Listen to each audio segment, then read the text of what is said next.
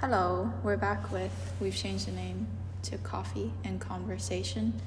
I think I had titled it on Instagram, Coffee and Consent, but these things are honestly quite heavy to talk about, and I kind of want to lighten up the subjects a bit, not including today because, I don't know. We can take a light approach to it. Yeah, it's not as heavy as a conversation I had with Layla. By the way, I'm here with my housemate, Niamh. We went to Starbucks because, we need coffee for coffee and conversation. What is the coffee of the day? I have an iced vanilla latte with oat milk. I have a decaf Americano with some soy milk because I'm crazy. But, Niamh was really nice, and I kind of begged her to write a blog post for us because she has, way different perspectives on relationships than I do because I've been single for 22 years now. I was in a relationship since I was, not the same relationship, but pretty much in a relationship since I was 16, and I'm 22 now. Yeah, so she just had a very different perspective than what I had. So just asked her to write a little piece for me, kind of left it open to her on what she wanted to talk about. And Niamh, do you want to go into what your article was about a bit, and then we can talk about it together? Yeah, whenever you were dealing with this and stuff, obviously hearing you talk about it, seeing you post about it, got me thinking about stuff, and everything on the media and stuff about strangers on the street stopping you, and guys in clubs harassing you. I'm very fortunate I haven't had huge awful experiences with stuff like that. Mm-hmm. I know I'm very fortunate to have that, preface this, I have no necessarily bad experiences in that way within my relationships, but most of my sexual experiences is with pretty much all my sexual experiences within relationships. So I think I just kind of wrote a piece about my perspective on sex in that way, kind of, and not being uncomfortable, but being a little bit yeah, I was just about to off-put say, by some stuff.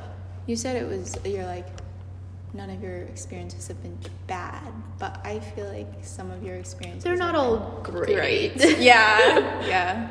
It's that bit of a thing where it's that's uncomfy. It is. It's just all I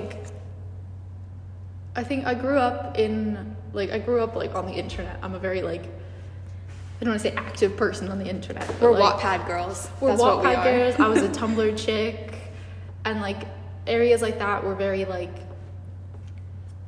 they very much kind of opened my eyes to the concept of sex positivity and stuff. Yeah. Because I think I was 15 or 14 on websites like this, which is too young to be having sex, not too young to be learning about sex. And a lot of it was very much just the knowledge of it shouldn't hurt, you should want to be active, women want to have sex kind of thing. Yeah. And it shouldn't be an uncomfortable experience in which you're just doing it because your boyfriend wants you to.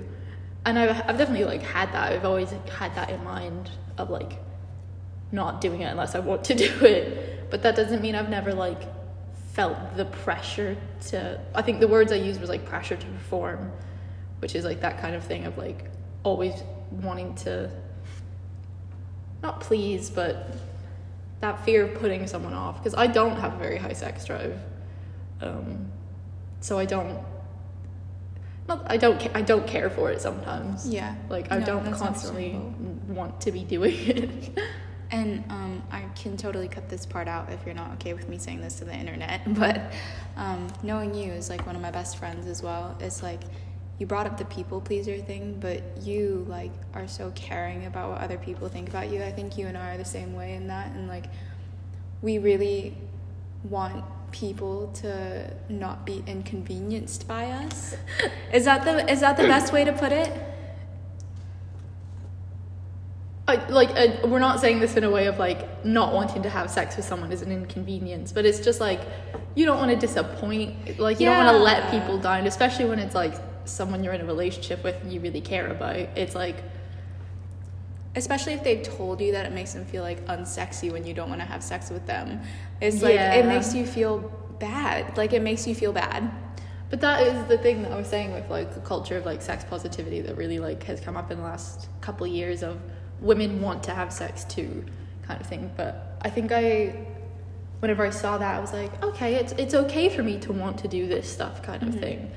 But I had to like almost learn myself that it's also okay for me to not want to do this kind of thing. Yeah, for sure. I think that's a part that's kind of left out of the conversation a lot, because women have had to fight so hard just for like sex before marriage to even be something where you're not shamed and looked down for the rest of your life. You know what I mean? Yeah.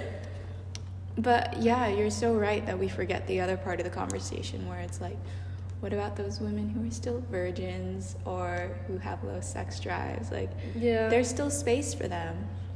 I think like that's maybe like, I did only like realize it recently, I guess, but it's something that like put some stress on me in my relationship, where the person that I've been with has a higher sex drive than me, and it's like having the comfortableness to like talk to them and say, I don't want to do that all the time, you know? Yeah. I mean, I don't know, obviously, because I'm been single. I mean, I said I've been single for 22 years, but like I get what you mean. You know what I mean? Yeah. And this is like, I think I've kind of practiced it before. I've never done anything that I don't want to do. Like, I'm quite, like, that was like the thing that I said, learning from the internet, like, say no, consent is sexy. And it's like, yeah. And I've always been confident to say no, but like, it is just that pressure of people pleasing and living up to all my like personal expectations on myself. I feel like it's almost sometimes like, if you know that you guys need groceries and you're really tired and you don't really want to go to the grocery store, but you're like, oh, we won't have food.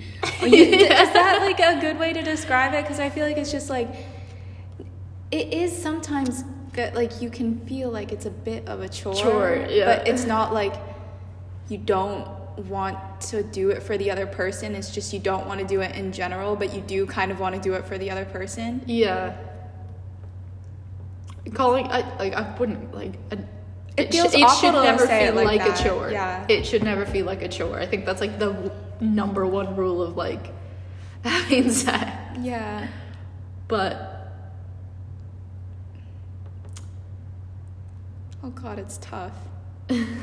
Like, because it's that thing between, if you do have someone with a really high sex drive in the relationship, like, how are you supposed to navigate that and stay compatible, especially if everything else is like really, really compatible? Good, yeah. I think there's a certain amount of it's so tough, because it's like, should there be a certain amount of meeting in the middle?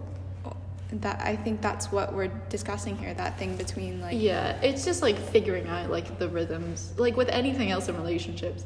And like, this is the thing, is like, going back, and I have no issue with people who want to do it all the time. Like, you do you. One of my best friends, we are on like opposite ends of the spectrum with the way we kind of approach things. And it's like,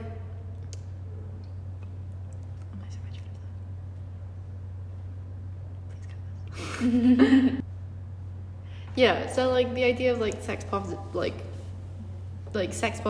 and like people want, like, everyone wants, not everyone, asexuals exist, but like the idea, like with the idea of coming around of like women do enjoy it too. And I remember like the whole thing of like learning, like, it shouldn't hurt, like it might be uncomfortable at first, but it should never hurt, like all these things. And then like people made it like, it kind of made it out, and like I probably put the idea in my head myself of like, it shouldn't be a scary experience, but like it's terrifying. That's the thing, like what we're talking about. I was gonna say at some point, like the thing that makes it different than the grocery store is like sex is a big deal. It is a big deal for a lot of people. Yeah, and I think that's like my kind of like spot in the conversation of like, people talked about it in a way of like, it shouldn't be a big deal, and I'm like, it can still be to some people. Yeah, like my relationship with sexual encounters is, I'm never gonna have a one-night stand. I just know that about myself, because sex means quite a bit to me, and it's just like, the pressure, it's like the pressure from not all aspects of society, but that just like, yeah, sex is fun, you're young, you're in your 20s, you should really go out and enjoy it and experiment. And I'm like, maybe I don't want to. Yeah. And I'm actually seeing like there's a whole thing of like TikTok of like of people like shaming people for being vanilla. Have you seen anything like this? No. There's apparently it's fucking e-boys and stuff where there's like, you know, those POV TikToks where they were like talking about like rough sex and stuff, and then like in the comments shaming people for like not liking that stuff. That's horrible. And I have so much issue with that because it's like everyone has like different preferences and stuff, and the kids that are making these are probably only like 17 or 18, but it's like it's just that conversation of I feel like it is a thing that isn't said very often, is it's okay to not be okay with sex. Yeah. You know, or to like vanilla sex. You know, if you think about it like a resume, my dad always used to tell me, oh, it's really fun that I'm bringing up my dad in this conversation, first of all.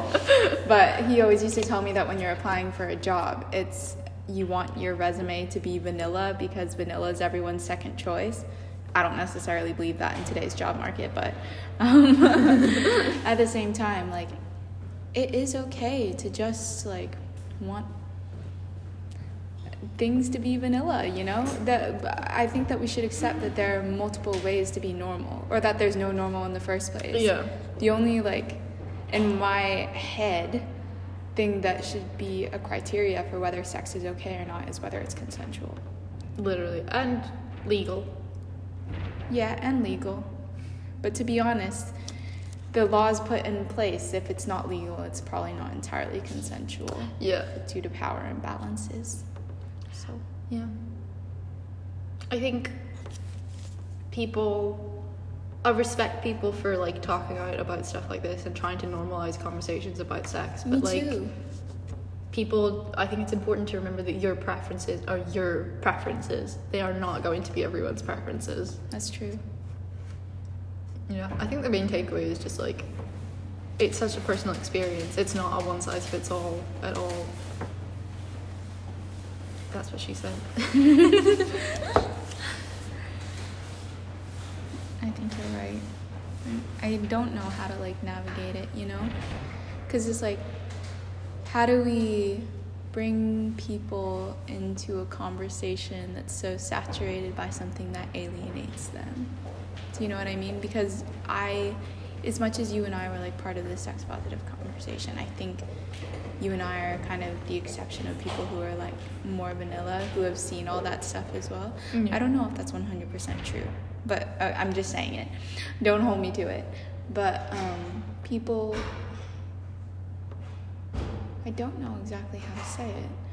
Like, people who just want to be vanilla and just want to have their personal lives very personal and not think about these kind of things.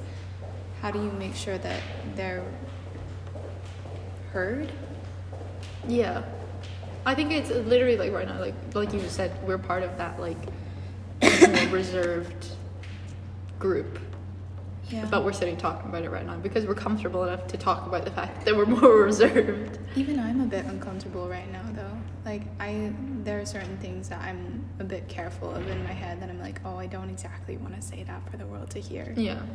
You know? It's that weird boundary between like how much can you talk about with like to make a difference and how much of yourself do you get to keep. Yeah. It's just tough to navigate, I guess. That's literally like what I said at the end of my blog post, is like it is a bit of a minefield to figure out your preferences and stuff and what you're comfortable with and what you're not comfortable with.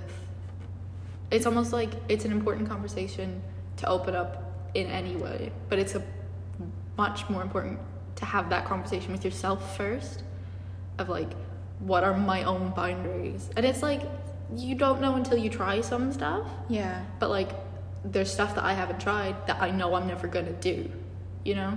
I think the overarching message that we're going for here is like, whatever you're into, whatever you're not into, like, it's okay. Yeah.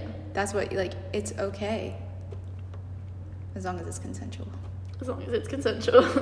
Okay. I feel like we kind of got a lot out there, so I'll just stop the podcast.